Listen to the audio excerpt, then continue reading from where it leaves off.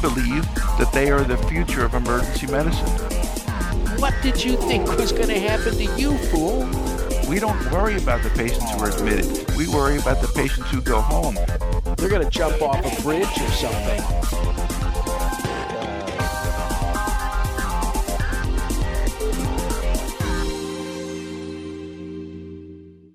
Hey, Rick Picata, Greg Henry, coming to you, September Risk Management Monthly. Greg, we are in a special location doing something very special as well. Yeah, but we're adults, and because the Supreme Court said we can do it, but we're not talking about it here on this show. One thing we are doing is looking out your window from your magnificent suite here at Bally's, and we can see the construction of that new, what is that, 50-story they're building Ferris wheel? 50-story Ferris wheel. Extraordinary. It's going to be the largest one, obviously, in the world, and I can see it out the window. I can see the progress that they're doing it. But the more fundamental question is, what the heck are we doing at Bally's Hotel? I'll tell you what we're doing, something which is actually fairly worthwhile. We're running the famous physician assistant boot camp. This is it's not just for physician assistants. Of course not. We've got nurse practitioners, PAs. We've got docs who are now going back into emergency medicine. We have a really eclectic group of people. Today I spoke to one guy who'd been a thoracic surgeon for 32 years, said he'd tired of it, didn't want to do it, and he's now going to be doing some volunteer work at clinics and thought he'd learn a lot from us. Yeah, this is the Emergency Medicine Boot Camp course. This is our third presentation. We did one a year ago here in Las Vegas, and we had 700 people.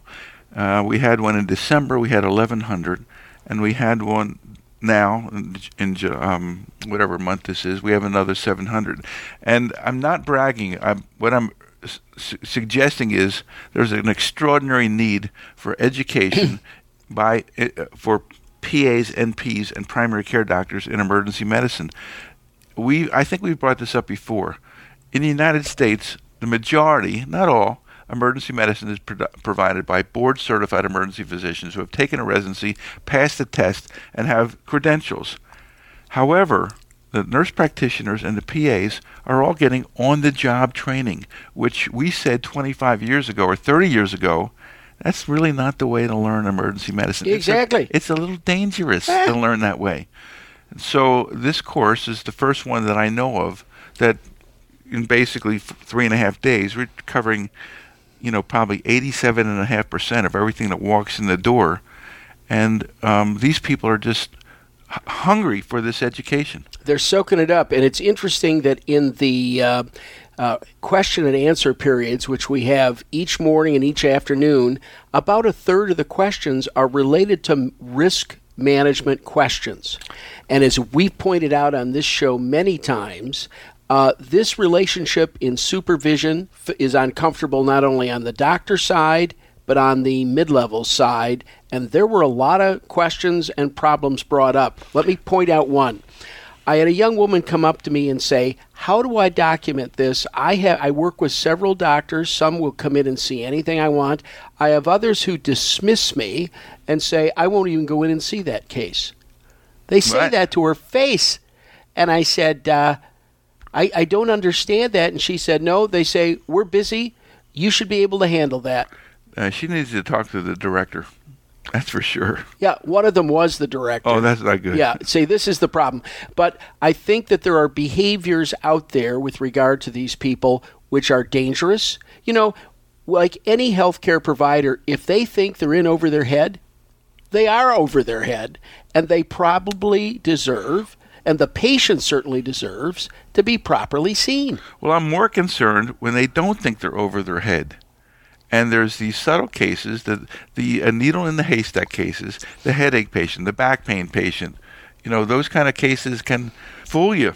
But let's talk a little bit more generically. One of the hardest things at this course has been to determine what to call these people. the PAs don't want to be called PAs anymore. They want to be called physician associates. But the initials there are the same. Yes. PA. And the nurse practitioners, they don't want to be called nurse practitioners. They want to be called doctors now. And everybody doesn't like being called providers. So I have no idea what to call these people collectively when they're all three are in the room, doctors, PAs, and then Ps. Well, Rick, over the years, I've been considered an expert at political correctness. Yeah, right. Don't go there now. Hey, listen, that brings up an important point.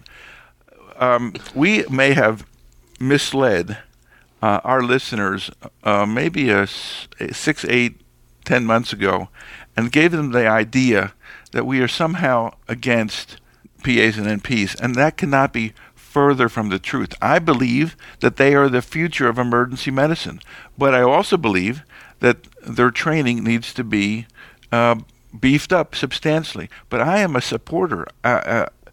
People have thought that we're not supporters, and that's not true at all. No, in fact, I think we've probably provided as much education through these various courses and the other things that we've done.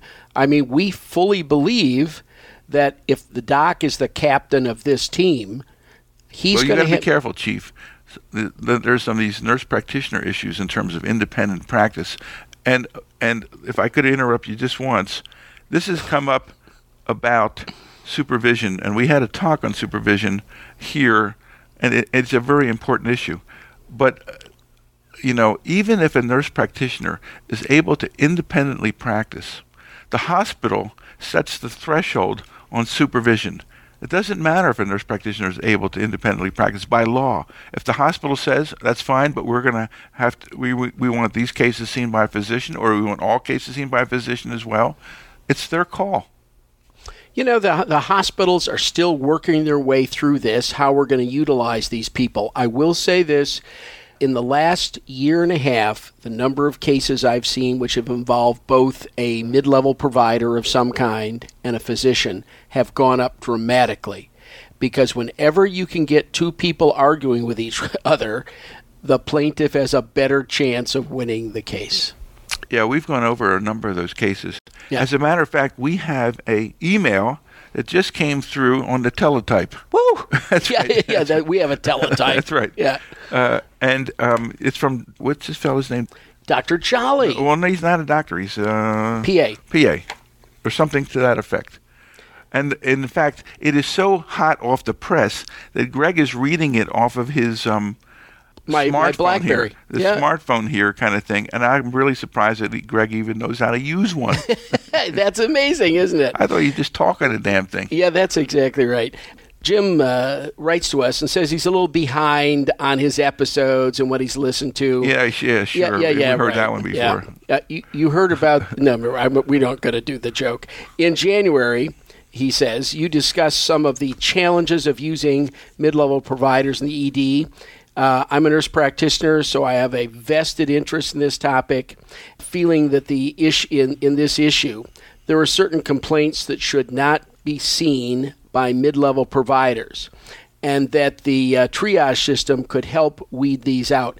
I hope we didn't give that idea, because he asks at the end of this letter, very politely, and I want to quote it correctly. He says, I would appreciate your thoughts on this as to what cases should and should not be seen by mid-level providers. Additionally, based on our experience in the litigation area, he would be interested in a specific list of complaints he feels mid-levels should not see. I think we've been misquoted here, Rick. Well, did he give some examples of cases that would be triaged pretty much automatically to the more urgent care side, like the headaches? He did. And the problem is this. Because we've decided a case isn't minute-to-minute dying doesn't mean it isn't a potential med-legal disaster and that the patient doesn't have a serious disease. I think this idea of deciding it's a level 3 so it doesn't matter who sees it, every subarachnoid hemorrhage comes in as a headache. Compressed cauda equina come in as low back pain. There's always some disease, some risk in shuffling people there and thinking they're not sick. Well, let me ask you, if you look at the totality of your cases that you're reviewing, are the majority of them about patients who go home, or the majority about patients who get admitted? I think we all know the answer to that, Rick. Is this a setup or not? Yes, we don't worry about the patients who are admitted. We worry about the patients who go home, which are tended to be, quote, the minor cases. Right. If you look across the United States, the numbers say between 15 and 20% get admitted, 80 to 85% go home, depending on the intensity. But the one that got admitted, we've already concentrated resources, other physicians, the wealth and experience of other doctors in the hospital to help solve this problem. The ones that go home, they're the ones we don't have control over. And those are the ones we lose sleep over. Right. Oh, exactly. Or you should lose sleep over. Yes. Well, it's very interesting that at this course, a woman came up to me, very nice. She heard the lecture on sending people home with chest pain and one marker and one EKG. Well, actually, I thought it was extraordinary, the number of people who came up to us and said, the abbreviated evaluations that chest pain patients are getting and going home. Yes. It's like, oh my goodness gracious, because every one of them is not defendable. Well, exactly. I mean, it's not what we're teaching the residents. It's not what we're teaching them in most places. Why they think they can do that, I don't know. In any way, his question really is, can we make a list of those cases which should not be seen by mid-levels? And my feeling is they can all be seen by mid-levels, and I want you to see them. I just want you to show me the cases. Yeah, I agree 100% with you, Greg. We, in fact, asked for a show of hands about how many of the people in the audience basically were limited to the quote-unquote minor cases, and how many of the people in the audience were able to see all of the cases. And it was pretty much evenly split between the two. I really believe that if you want to create a lean, mean emergency medicine machine, that a mid-level, and I understand the term about the political nature, right? But in any case, I think if you want to create a lean, mean emergency medicine machine, you have to allow these folks to see everybody in the department, everybody. When we had mid-levels, they saw everybody. But I must admit, our policy was we would see them all too. It was, even if it was a very brief, hi, how are you? I'm Dr. So-and-so. It's 30 seconds. If it was something really pretty simple, straightforward and simple. Yeah. It doesn't hurt to do that. I know that this is not the, fashionable thing to say at all, but I can tell you that we didn't do it, and I know of a group that has 60 contracts, and their policy is the same thing. They are obviously self-insured. They are obviously doing very, very well in terms of their risk management and their claims. So, don't think it's so nutty that policy be adopted. The idea that 30 or 40% of your patients are being seen by mid-levels and no physician is involved in those cases gives me the heebie-jeebies, because none of these folks have any credentials in emergency medicine except their time in the department kind of thing. Yeah. It's scary. Well, the one thing about getting somebody who's board certified in emergency medicine is we at least have some concept of what they did for 3 years or 4 years. They took a board examination. We know what their continuing education is. We're still trying to figure that out, I think, with the new providers who are entering the system. And we need to work it out. There is a movement to formalize the recognition of PAs and NPs in the emergency department. As an example, there is now I don't know if it's what it's called, a certificate of special competence or something like that for PAs, and that's just been developed. One of the problems with that, honestly, and I know one of the people who are involved in this, is that you get to take the exam 3 years after working in an emergency department. That's the danger. And it's like, holy smokes, I want the exam before they start working in the emergency department. Right. In addition to nurse practitioners, there's a movement between ENA and another group to come up with some kind of process to acknowledge nurse practitioners who have special competence in the emergency department. However, one of the problems with that is it is the creation of a portfolio of documents and time and other things like that, but there's no exam. The nurse practitioners have steadfastly created no recertification exams, despite the fact that in organized medicine, the PAs do it, the doctors do it, and I really think the nurse practitioners are doing themselves a disservice by not joining the rest of the medical community and saying, yes, we have a certifying exam, and we do a recertifying exam as well. And it's not an issue of, I know that certain nurse practitioners only do orthopedics. Well, it's the same way with PAs, but they come up with a general exam, and they have also some special exams, exam in surgery, exam, I think, in internal medicine, exam in one other thing that you can choose to bolt onto your recert exam so that it's not all primary care. All right. Well, I hope we don't get a lot of letters about this. I don't know. I know, but I hope Mr. Jolly thinks we have given him proper respect here and really do care about this issue. Because we do care about this issue. We don't want to write a list. We think that's dangerous business, writing a list. We think so, too. Let me give you another hot off the press. Hot off the press. This one just came in. Let me just, okay, take that out. My mom used to work at a Western Union office where they would have, the teletype kind of thing on a long strip of paper. There was a teletype that I guess that was what that was called. Right. There was one indicating my birth. There was a copy of one that was sent, saying it's a boy.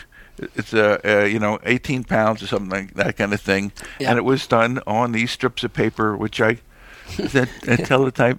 The next one that was sent on that same teletype was Civil War ends. Okay, so that's great. We don't have to go into this. We have a listener, long time. We've known him well. We have not gotten permission to use his name on this, so I'm not going to use it. I think we have to be careful when we do that. We're not going to do that. But he's a great guy and asks a great question. He's talking about Dr. Smith as opposed to Dr. Jones. So we're using an alias here. Was working in the department. He took care of a patient who also is a hospital employee, who also works in the department, who also has clinical patient responsibilities. As part of this gentleman's problem, we'll call him patient patient X. He admitted that he does use illegal drugs to perform his, while he's on shift, although he never gets to the point where he can't function. Mm-hmm. Now, this information is known. Known to who? To the physician who took the history. Okay. It's also known to two nurses who were in the room at the time. Oh. Now he's getting... The cat's out of the bag here. Well, the point is, what is his responsibility in this state? Is he supposed to report this person? Does he have an obligation? In fact, has he violated the doctor-patient relationship? He was told this in confidence. Is there a reason now? See, because the law exempts us from certain kinds of restrictions. For example, if we find somebody with a seizure disorder, we know about reporting that. If we find a crime of violence, we are obligated under the law to report. If someone has beaten their wife... And in California, you're obligated to report. Not all states require that, though. Not all states do. But the point is, what we're supposed to do about knowing that there is a colleague who's using drugs, has come in under the influence, is giving care... Oh, he is under the influence? In terms of clinically, his behavior? He has admitted that he has, but said he was still fine to work. He doesn't think this is a part of his medical problem, but he was honest enough during the history and physical to admit to illegal drug use. And now we're going to turn on you. What would you do, Rick? If you're the director of the department, what do you want to do? Well, I think it's a tough one. And actually, I've just heard about this, so I really haven't had a chance to kind of put any thoughts together on it. But I think what you're... I'm struggling. Do you have? Yeah, I have. This is not an uncommon problem, I think, and I probably dealt in my years as a director maybe a dozen times with somebody who had a substance problem. I think what you have to do is, particularly if they're on the medical staff, you have to go to them and say, you're a member of this medical staff.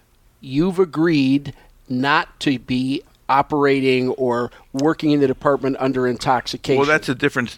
That's different. You're talking now about a member of the medical staff.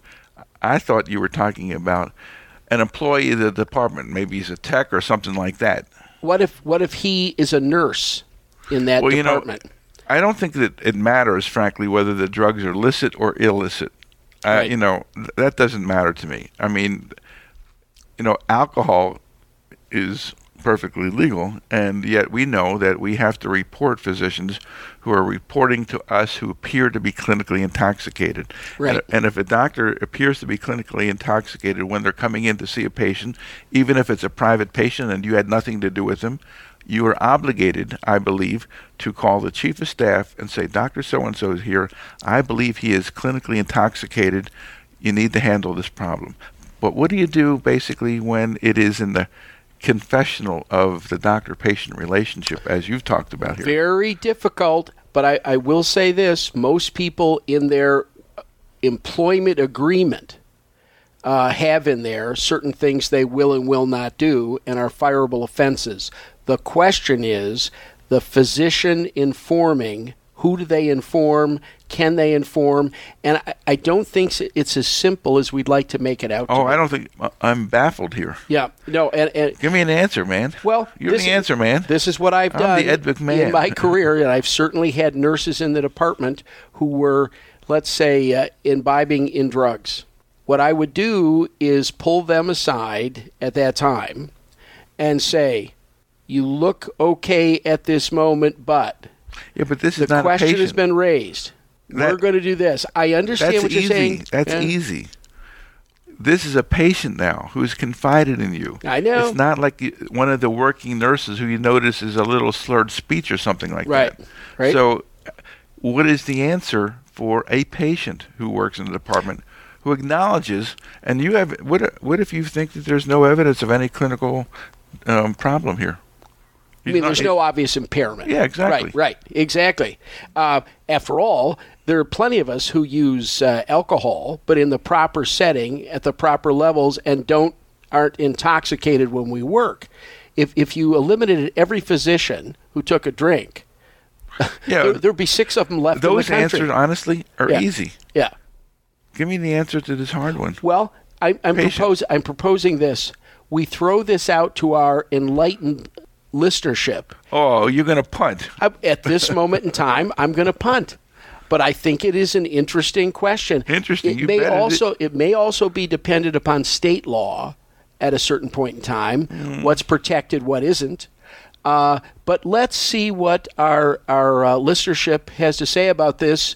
And, we have lots of you who are attorneys who have dealt with these kinds of problems.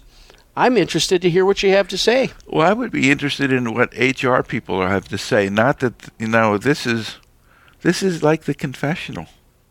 This was done in confidence. Are you going to turn on them and turn them in kind of thing when there's no evidence of any clinical impairment at that time? It's not quite the confessional. You and I are allowed to release information if we think, after speaking with a patient, that there's a danger to that patient or someone else. Yeah, but there's no evidence of that in this case. Well, there's no evidence of that in this case. But it is an interesting dilemma, and we can move on from here. But the answer is we don't know the answer. We don't know the answer. And Help us out here. We'd love to hear the answer because I think it's very interesting stuff. Okay, Rick, what else do we need to talk about? I want to do this one from Charles Pennick. Chuck. It brought a tear to my eye. I think I might have gotten something in my eye. I think you just stuck the edge of the paper in your face there. Let me just read it because it is actually very touching. Today I started my 30th year of full-time clinical emergency medicine. With 5 years spent in directorship, our group rotates the position. If I could take an aside, I can't think of a nuttier way to run an ER group by rotating directors. Chuck, I really have the highest regard for you. You've just created an opportunity for me to challenge this. The group should be run by, I believe, the most competent person in terms of relationships with the administration, relationships with your billing company, who knows the rules and regulations. Not all people are created equal in terms of running a group and representing a group to the medical staff and the administration of a department. Don't do this. Basically, find the person who appears to be the most competent, give them a run at it, pay them extra for it because it's going to take some work to do that. And if it works out, great. And if it doesn't work out, you want the best representation you can. All right, let's finish here. During that time, I subscribed to Emergency Medical Abstracts. Yay! Obviously, a brilliant doctor. A brilliant man. And now Risk Management Monthly for 27 of those years. I cannot think of any better gift in celebration of starting my 30th year than the very kind comments you made about the email I sent on the April issue about the resting tachycardia issue, not able to walk out of the department, and the do-over. Yep. You have made an old ER doc very happy, especially when the thoughtful comments come from someone as distinguished. Obviously he's we got a problem here. Yeah, we've got a problem. Distinguished as the two of you. Keep up the great work. Chuck, I have to tell you, this letter probably made my day. Yeah, it really did. It really did. And Chuck, even though you're only half right, I mean, I'm the distinguished one, but I think it's fair. I think it's very fair. Thank you very much. Yeah, we love it. Chuck, what do you do in work in 30 years? I mean, did you have a divorce or something go bad in the stock market here? Yep. Come on, smell the flowers, Chuck. Back off a little bit. You may love emergency medicine, but I can tell you I'm a little older than you are, and when I look back on things, it's time to smell the roses. That's just one person's opinion. I've got another case where we cannot use the name. We're told we cannot use the name. This guy I contacted. He's got something to hide. Well, no, he doesn't have something to hide. Somebody has something to hide. Okay. He's a longtime listener. Basically, one of my docs had a patient with a very atypical presentation of a STEMI. He did an EKG, had some labs done. They were kind of screwing around. Everything took longer than it should. Finally, the patient was sent and transferred to a cath lab. The doctor wrote a T-sheet, and then after the patient was transferred... What kind of sheet? Don't say that. Don't. A check-off medical record. Check-off medical record sheet. And decided that he was going to write a new sheet to cover his butt. Oh, God, here we go. He tossed the one sheet in the basket and wrote another sheet. I'm getting chest pain right now. This guy knows about it. He changed his note, threw the original T-sheet in the trash, and he would now write one that showed why things were delayed. Anyway... Well, maybe... This guy says right off the bat, he says he's lying and he changed his history. Now the issue is what to do with him. I have the one from the trash and the second T-sheet that was sent. How do you address this doctor? What do you think we should do? Should we discipline him? If this is a medical legal case, and there's no indication that it will be, are we in trouble for acquiescing to what went on?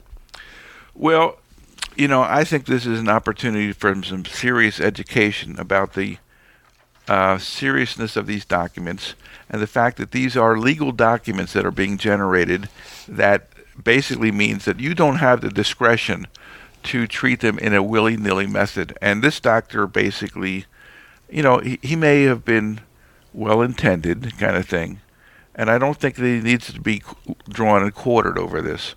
But I do think a serious conversation regarding telling the truth on these records, not, destroying initial records, has to happen. And I don't know that there's a way to monitor them, because, in fact, it was by chance that it was noted that this guy did this. Right. But it's not just the doc. There's someone else, a nurse, somebody else who also noted that this happened when he wrote the new slip. I would say this. After the Healthcare Quality Improvement Act of 1997, these documents are protected. They're protected under federal law. This is a patient who is covered under some federal government program. Have you committed fraud? You've certainly done something which is not acceptable either in the medical community or in the legal community. This doc ought to be brought in, shown the 2 copies, and say nothing like this can ever happen again. Because should there be a bad outcome on something, which is often why charts are changed or adjusted, should there be a bad outcome, I don't think there's reasonable defense we can give for altering the record. Yeah, all of these alterations are clearly self-serving. Yep. And there are proper ways, and we've gone over this many times, about how to make addendums to record, right. How to deal with errors in the record, and one of the options is not putting the record in the trash. Yes, so that's one of the options. I think that was in the list. All right, we're going to do another letter, and this is from another good friend of ours. He's written many times. We'll just call him Jim, and Jim is from the Cheese State. And we like him very much. Be careful now. Yeah. He says he was given a policy by the hospital, handed a policy that states all treatments defined as surgical, needing a scalpel, electrocautery, or any other means is going to have a consent form in the emergency department. This is total BS. I know. This is a separate form. We are being told that we need a signed consent form for any treatment that requires conscious sedation, any treatment that involves insertion of a needle. Is that like drawing blood? I have no idea. Is that insertion of a needle? Yeah. All we can tell our friend is this. Oh, God. You've signed a general consent to the emergency department. No, the patients have. Well, the patient has signed this for you, and basically, if you're doing an elective procedure, taking out their tonsils, yes, I would understand why there would be a separate sit-down and a separate surgical consent. But do you realize there's probably more danger or harm in doing a blood gas, sticking an artery, than there is in doing a spinal tap? How are you going to decide which one of these needs a separate signed consent? Well, obviously the lawyers have gotten involved here, and something weird must have triggered this, one-size-fits-all kind of thing. This is horrible. There is no reason to do this. The standard of care does not in any way require this. No hospital does this. This is atypical. Why would a person comes in with a laceration, they intended to be fixed up in some way. And if you say, I'm going to stitch it up, and they lay there and let you put the lidocaine in and stitch it up, that is passive acquiescence to the procedure. What is that case? Tell me about the case on the ship. That's the O'Brien versus the Cunard Line case, 1933. Please tell us about that. 1933, for crying out loud. Yeah. Mr. O'Brien got in line with everybody else on one of the Cunard liners, and because they were going to land in an area that had yellow fever, they were all getting yellow fever shots. He stood in line with everybody else. When he got to the point where he was going to get his shot, he fainted. And he did fall and cut his face and a few things, and he sued the Cunard line, saying, "You didn't have my permission." Well, the judge in this case tossed this at a point because what he said should be repeated. You got in line with everybody else. You saw everybody in front of you getting a shot. What did you think was going to happen to you, fool? You were going to get a shot, too. You could have stepped out of line. You could have done a lot of things. So I think that this can be taken to the point of craziness. This is totally crazy policy, and this is generated by some lawyers trying to cover the butt of the hospital, but this is not the way to do this. Yep. Sometimes malpractice insurance companies get this same kind of thing where they think that they will be more protected if they get permissions signed for all of these routine procedures. Yeah. And in fact, one of the things that's kind of nutty in hospitals is that some hospitals have people sign consents for spinal taps. I mean, why would you require a spinal tap when you can intubate somebody without their permission, kind of thing? It's like it is nutty. And don't acquiesce to this. Find out what triggered this kind of thing and fight it, because it's going to take you a lot of time to do a proper consent, because a proper consent basically requires that you tell them the alternatives. Instead of stitching you up, we can give you stars, but that won't be good. Or we can do nothing, and then there'll be a big scar. You have to tell them the alternatives. You're very intelligent on this issue, Rick, and I'm glad you are, because he wrote in the letter, we didn't read this whole thing, he said, this question is mainly for Greg. When you wrote back to him, you said, mainly for Greg, what am I, chopped liver? So you're getting a unified approach here. Doctor, do I get a pat on the head? You get a pat on the head for this. You did it very, very, and you remembered O'Brien versus Cunard lines, which I thought was extremely impressive. I don't know that, honestly, our advice on this is going to change the policy, because this is an irrational policy, and so it's hard to be reasonable with an irrational policy. Did I mention I think I mentioned maybe on one of the more recent recordings. I'm getting a little senile in these regards. This hospital group, I think it's a chain of 16 hospitals, and they spent about almost $100,000. We talked about this on one of the recent shows. Yes. They sent a patient on a transfer by car. Yes. And the initial people investigating thought that this was an EMTALA violation. And so they brought in the feds, and the feds basically had to be convinced by the hospital that it wasn't. And they spent $80,000 or $90,000 in the process. And then they made the stupid decision that every one of their transfers would be by ambulance in the 16 hospitals. This is typical of, how lawyers operate and how people want to cover their butt inappropriately. And this is another example. Yeah. All right, newsflash. We've got to cover something now which is important. This is from the appellate court in the state of Michigan, which I do monitor. This is Trondeau versus Hans, Michigan Court of Appeals case. For those interested in looking it up, it's number 300026. Oh, pass. Is that the license plate number? No, it's not their license plate number, but it's a recent decision, March. This has the causation theory offered by plaintiffs' experts was rationally derived from a sound foundation. Thus, it did not preclude the experts' testimony. What happened is one of the experts who gave an opinion in this case was bizarre. And so, under Michigan law, the judge kind of tossed this, saying, this doesn't make a lot of sense here.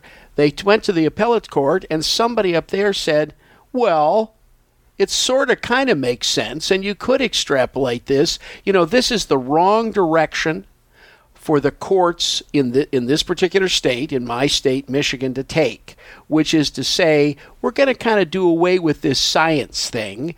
And we've mentioned many times on this program the Daubert challenge question, Daubert versus Merrill Dow, scientific value. All I can say is in the state of Michigan, this will be appealed to the Supreme Court. The medical society is going to have to do this, because what they basically said is this could become a field day for bullshit. So what are you saying is that wacky opinions are allowed to be accepted in court and are not able to be ejected by the judge as, huh? Yeah, basically what they've said is, well, it could be, maybe, let me ask kinda. you, aren't these opinions supposedly those of expert witnesses kind of thing, who have supposedly credentials that makes them clear that it's an expert? So on what authority would a judge have to exclude testimony of a supposed expert? On what authority? Well, at the primary level here, the defense brought in a huge amount of literature and said there's nothing. They have nothing that would defend what this guy had to say. And so the judge did say, this isn't defensible scientifically. So basically, it was challenged by the other side. This nutty testimony was challenged by the other side. By the defense. And but if this was a jury trial, it would seem that the case is being made by the defense that this guy gave nutty testimony, and they convinced the jury that this is truly nutty testimony. Didn't go that far, Rick. This was thrown out by the judge before they actually had the trial. And so this is an interesting question as to what we're going to get let into science. Honestly, we hear more and more about people giving really bad testimony on the part, typically, of the patients who are suing, but it's not totally limited to them. I'm sure that there's some awfully nutty testimony given in support of doctors' behavior as well. Right. There's two sides of this coin. No question. But I'll tell you, I was just involved in a large trial in New Jersey, and some of the testimony from people who have MD, FACEP after their name was absolutely despicable. And I think that we should not be afraid of raising that issue at the Ethics Committee at ASEP. Well, yeah, but in all candor, you probably didn't turn this guy in. In all candor, I don't have standing. I'm not the aggrieved party. But the doctor who was, by the way, we won the case. The doctor got off. I've informed him who to contact, how it should be done. I told him I would go at my expense. I'm happy to fly down there and testify about what was done. Because I think at some point in time, there are people floating around. Well, we know that. Don't know the literature. We know that. Yeah. And actually, I kind of view it as an obligation in the specialty to identify these doctors who are doing this egregious testimony and at least let ASEP take a look at it and potentially sanction them. Obviously, the sanctions don't mean very much because, those physicians can continue to do testimony and say, well, I was sanctioned by ASEP because I took I was defending a plaintiff, and they're basically, they're picking on me. Want to do some cases, Rick? I thought we just did a case. Well, let's do another case. All right, you'll like this one. Oh, will I? Oh, yeah. And again, ladies and gentlemen, we don't. I've avoided using people's names on these cases. But those are closed claims. But the fact of the matter is, claims. If you want to hear about the citation and verse, we could put it into the written version of this thing. We can. Here's a very interesting case. We always think that, problems with hospitals and care, things like this happens in Keokuk and all these other places, small places. I've got two of them for you from big institutions. One of them is let me just get this out here, the University of Chicago Medical Center. That's a pretty big place. I assume so. Yeah, yes, it is, a big one. This had to do with an elderly woman who suffered quadriplegia.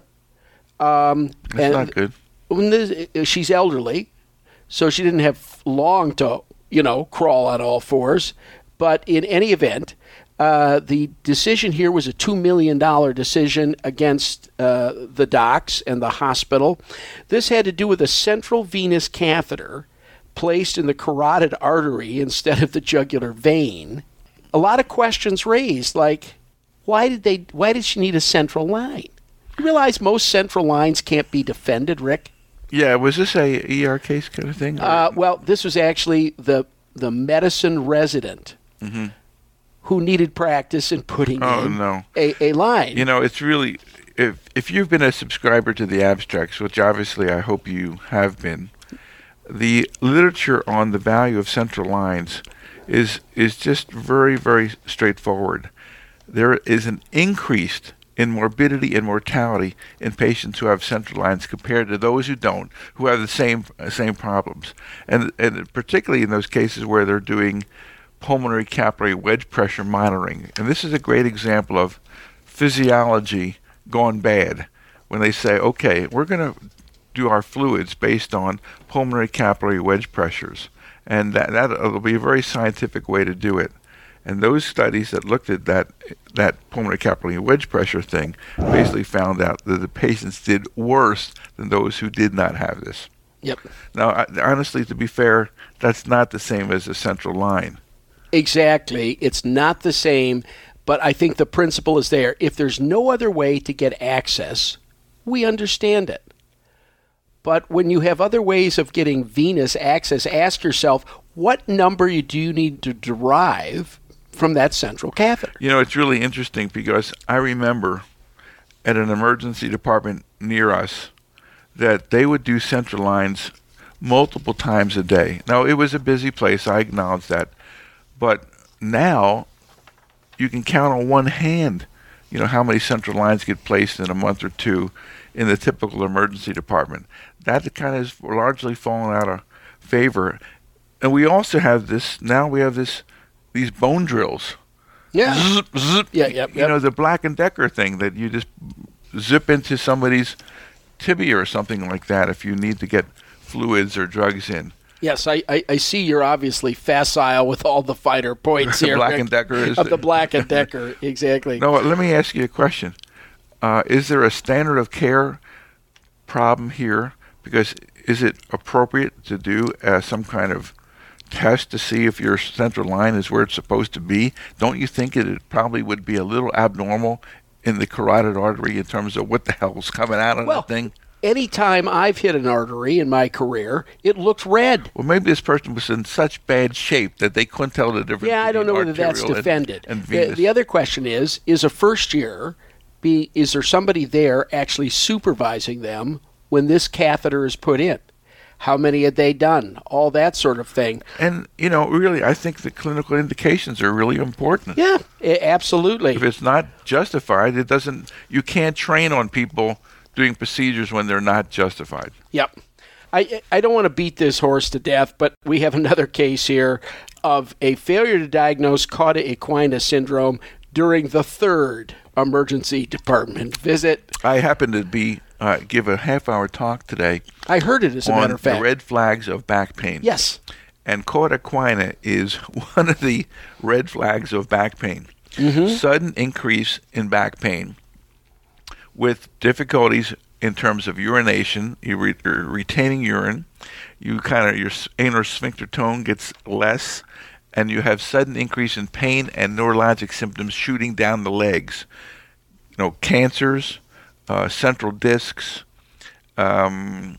infections, those kinds of things can compress the cord. Not the cord. The cord ends at L1, L2. This is the spinal nerves that are running in the cord get compressed by this situation. The tail of the horse. The cauda equina. This is a neurosurgical emergency. Yes. Well, that's what the law thought too, and actually, one of the principal reasons for malpractice suits is malpractice. It's malpractice. I think honestly, it's probably the principal reason. Well, it's certainly one of them. Let's look at an emergency department case. Again, from a major university center that we've already mentioned on this program. Oh, 2 for 2? 2 for 2. This is a twofer. Congratulations. And so they lost $2 million on that one. They only lost $4 million on this one.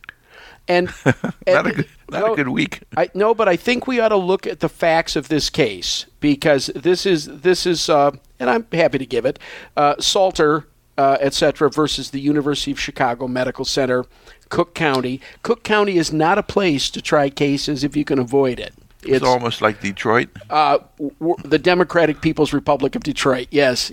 Except Detroit doesn't exist anymore because they declared bankruptcy yesterday. Did you know that, Rick? No, I didn't know that. Yes, they did. Let me give you the case.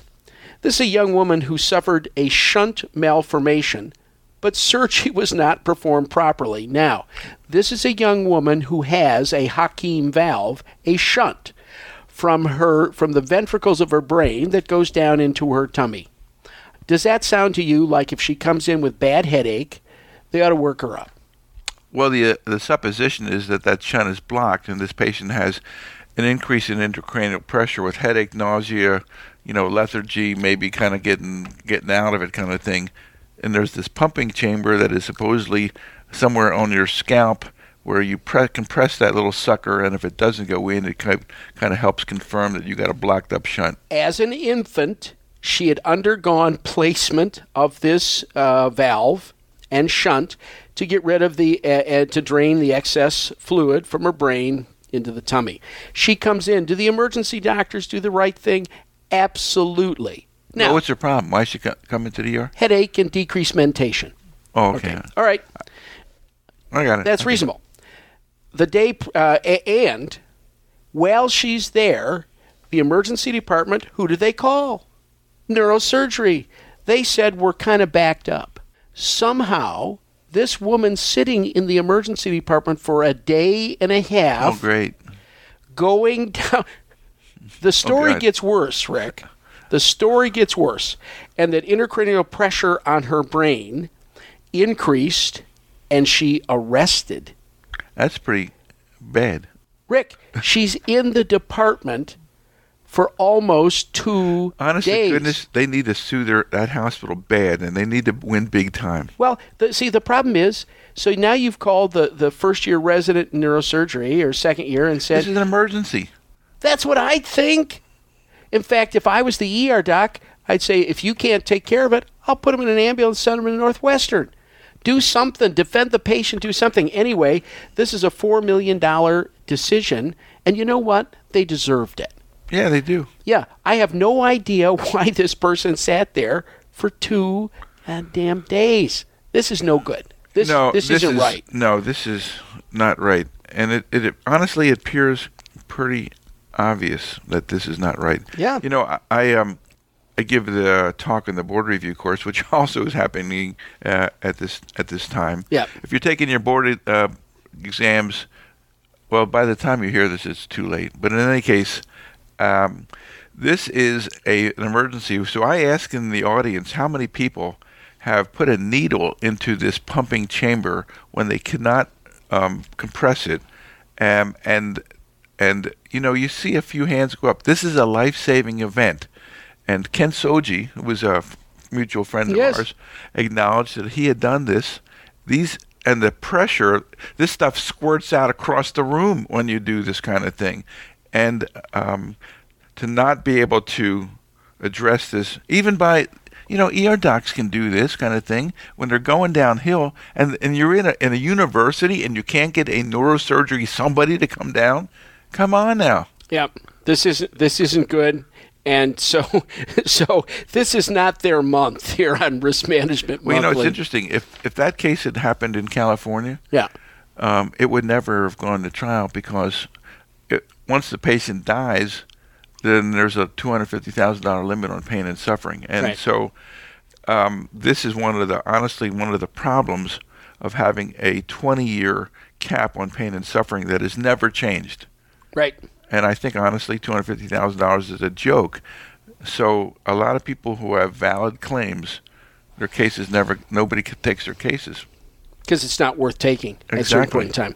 Okay, let's do another one, and then we can go to lunch? Go to lunch. No. We got to do another case, though, and it's a neuro case. Teenager comes to an emergency room and doesn't speak.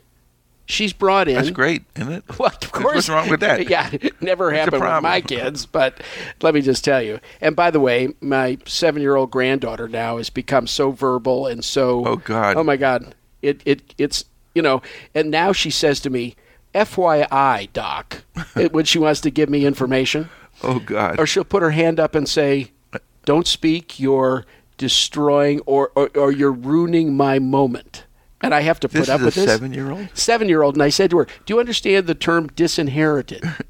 And so we had that discussion. Well, my 2-year-old, their ability to speak between 2 and 3 is logarithmic. Yes. It is incredible to watch day to day.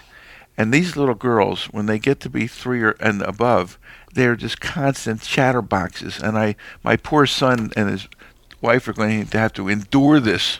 And your 7-year-old, oh God, to be being scolded by a 7-year-old. She's so verbal and so theatrical, and we have no idea where it comes from. We just have no idea where this comes from. Yeah, I'm sure. All right, let's take another case. This is one that is very hard to understand. A teenage girl is brought to the emergency department again, and she didn't speak. Now, nobody knows why she didn't speak, and they're examining her. I don't think the emergency and by the way, this is in a place called Long Beach Memorial Medical Center. Really? Yes, Christmas Eve, 2009. Los Angeles? It's the only Long Beach I know of. This is a California case. I know all the ER doctors there. Well, it's all of them. As a matter of fact, it's interesting. I completed my residency in emergency medicine in 1975. Mm-hmm. We got the ER contract at Valley Presbyterian Hospital. It was the first hospital in the country to have all residency-trained emergency physicians. And over time, the next year or two, some of our, oh, Jesus, I know her very well. In any case, we over time, some of our doctors were able to get other ER contracts, like Ron Kroll got down at Community Hospital, and Dan Whitcraft got Long Beach Memorial, which is a flagship hospital. You and I know Dan. And unfortunately, Dan was in my class. Dan had a very premature death. Right. But I've been there. I know those people. I know these doctors. I know that they're good people too. All I'm saying is these are all the cream of the cream. Okay. Cream of the young crop. Woman comes in, teenager. They claim that the physical exam and neuro exams are normal. Well, she was brought in after she was found on the bathroom floor at home unconscious. They bring her in, and she, quote unquote, won't talk. Is she awake now? She's awake but won't talk, and she has no psychiatric history. Has never done this before, and it was considered a diagnosis. They called it a conversion reaction. It's a diagnosis of exclusion. And given instructions to return if she refuses to cooperate with speaking. Oh my God! What did she have, Rick? To tell you the truth, I don't know what she had. Has a dissection and a stroke. Well, they say her neuro exam is normal. That's what was claimed. However, I just think that if a patient is found unconscious by the family, no history of this, I mean, after all, let me ask you a question. Whatever she has, she can't go home. Well, she did. And by the way, it didn't turn out well. And there were several doctors involved. Some people got a defense verdict, but there was a large settlement made with others in this case. It's easy, honestly, for us to be Monday morning quarterbacks. Of course. These doctors down there are smart doctors. The doctor actually involved in this case has been practicing 25 years at a minimum. And this is a large volume hospital. It's a trauma center. So we are Monday morning quarterbacks. It's easy for us to criticize when it appears so obvious in this distillate here. But obviously there are other factors involved in these cases. But on the face of it, to send a patient who doesn't speak home, who was found on the floor of the bathroom, is, I just don't understand why anybody would do that. Why would you take the risk? A hospital is for people to be coming into. That's how they make money. Mm-hmm. Want to do another case just to keep the flow going here? Absolutely. Do we I'm have watching enough time? my watch. Yes, we do. Because we have about 10 minutes. 10 minutes. Can you do a 10-minute case? Well, I better be very, very selective then, as I'm looking at all of these things. Maybe 15 minutes. 15 minutes. Oh, okay. Well, we can do some good cases then. This was a case that failure to provide 2 days of anticoagulant prescriptions to a woman who suffered injury while visiting Poland 3 weeks earlier. Deep venous thrombosis, pulmonary embolus developed before the visit with the orthopedist, and a Greenfield filter had to be inserted, and the woman was hospitalized for 2 weeks. Now, what's the ER issues here? Well, the ER issue is, did they give, they said, well, maybe you've got a DVT, maybe you don't, sort of thing, but we're sending you to see this orthopod. She went out and then had a what?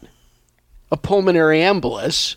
Orthopedists don't treat DVTs. Well, she had some leg problem as well. In any event, she went out. She was not put on any prophylaxis, although they did claim they thought that but the fact that they didn't find the DVT at that time, meant that that wasn't the reason for her leg pain. In any event, this is a strange claim that we should be putting these people on an anticoagulant. Well, you wouldn't put somebody on an anticoagulant because you're not sure if they have a DVT or not. And depending on where that DVT is supposedly located, there is some controversy of if it's in the calf or not, or if it's in the thigh or not. And honestly, the distillate of this calf stuff is, I think you ought to treat them. I don't think people are going to argue about thigh DVT.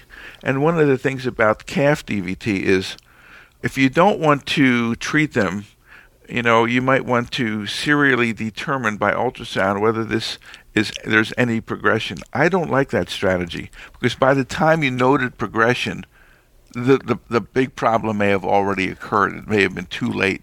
Want to know the good news, Rick? This was a defense verdict. They said that they said no, this wasn't the standard of care, and that they couldn't pick the thing up, and because she had a problem after that, the ER docs cannot be held liable for that. Just because it's a defense verdict doesn't mean it's the right thing to do. Well, I understand, come on. But let's give out some good news. I mean, we got people listening here. They're gonna jump off a bridge or something, and that's bad. Got another case, which it's only a $1.75 million case. Is it a 7-minute case? Yes, we can do this. Patient who was acting out, disruptive, as it were, a psych patient. They decided they would strap him into his bed, and they put a veil over the bed. They put a sheet of some kind over the bed because he was spitting and yelling. They thought that would help calm him down. While he's got this on, under this veil, and the claim is, of course, he can't be seen, he gets his head around, falls over, pulls the cot over, and he's got a skull fracture, a subdural hematoma, cerebellar swelling, which leads to loss of quote-unquote executive function consortium and death. Well, I have no idea if he's lost consortium or not. Not going to ask the question. He died? Worse than that.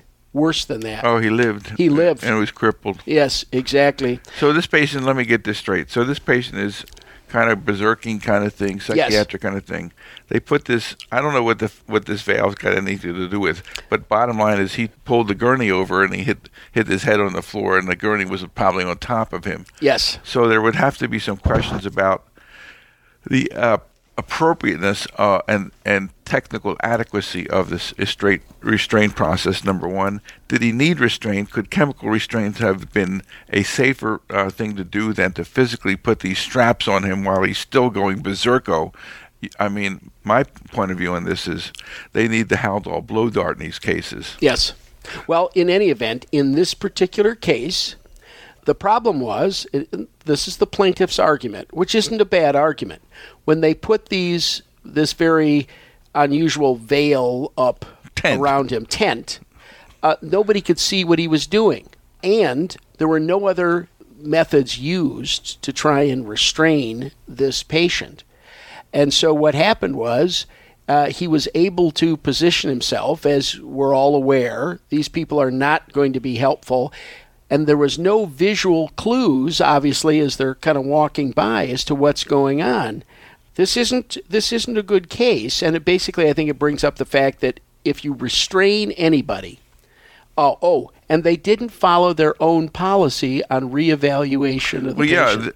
There's all kinds of laws about what you have to do in a restrained patient case, right, that are not related to hospital policy. They are above hospital policy. Their feds or CMS or somebody is going to come in. The Joint Commission wants to know your restraint policy, and an integral part of the restraint policy is the ability to observe the patient. Absolutely.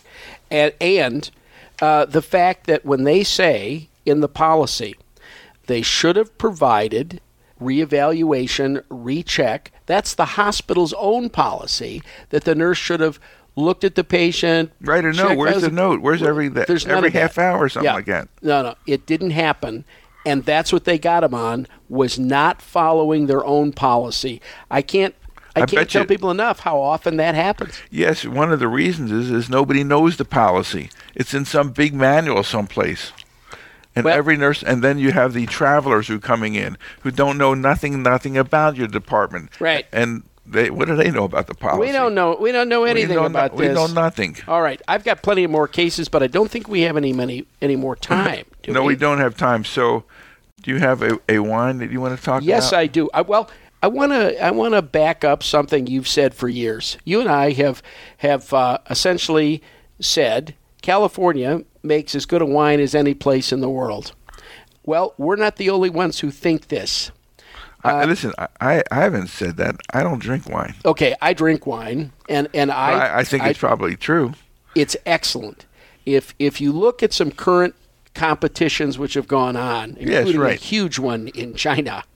China? Well, the Chinese are very big on wine now because they have the money to buy the expensive stuff. Well, actually, it's interesting. I just read a story about China buying a big piece of a winery in either Napa or Mendocino. Yep.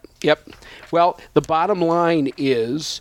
along with the pork factory that they bought. If you look at the two big wine magazines in the United States, which is, of course, Wine Advocate and then the Wine Spectator, they don't always agree. But they agreed this time, and they think the Chinese did it right when they awarded them the award. They said Schrader, and I know on this show we fell under the influence of Mel, who wanted to get drunk for less kind of thing, and we only talked about cheap wines. But Schrader has, I think, and of course they're Napa Valley. Their 2005 Cabernet Sauvignon, the Beckstoffer Toe Callan vineyard, which is a side vineyard in Oakville, has essentially been rated a 99.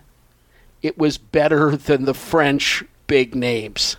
And they 99. said... 99. How many 99s are there in this world? Not very many. And the great 98s. Now, this stuff isn't cheap. You got to bring like $500 for the bottle. But, in the upper level of wine, that's not unusual. What's unusual is there are 4 great French wines sitting there. A Latour, a Lafite, a Houbrion. All these things are there, and here's Schrader from California. Kicked their butt. Kicked their butt. And I thought, this is good. This is really good. We're number one in something. and when the Chinese actually said, yeah, where are we going to buy our expensive wine? This stuff in California just shot up in price. These people, they can't make the stuff fast enough, and they're what we say, happy people. So there, Mr. France. Yeah. So take that. And speaking of 99, this has got nothing to do with wine, but I got a ride recently in a Tesla Model S. This is the car made by what's that guy's name? Oh, geez, now he sends the rockets to the moon, and if Brannon, right? So this rocket ship is a car is extraordinary, and it got a 99 rating on Motor Week or whoever does these kind of Motor Trend or anything like that. Yeah. So if you have $100,000 hanging around and you want to buy a rocket ship that is extraordinary. Pure electric, right? It is pure electric. It has a range of about 220 miles. Right. They're putting in all of these charging stations around the country so that you can go between here and there. If you have $100,000 around, this is an extraordinary car.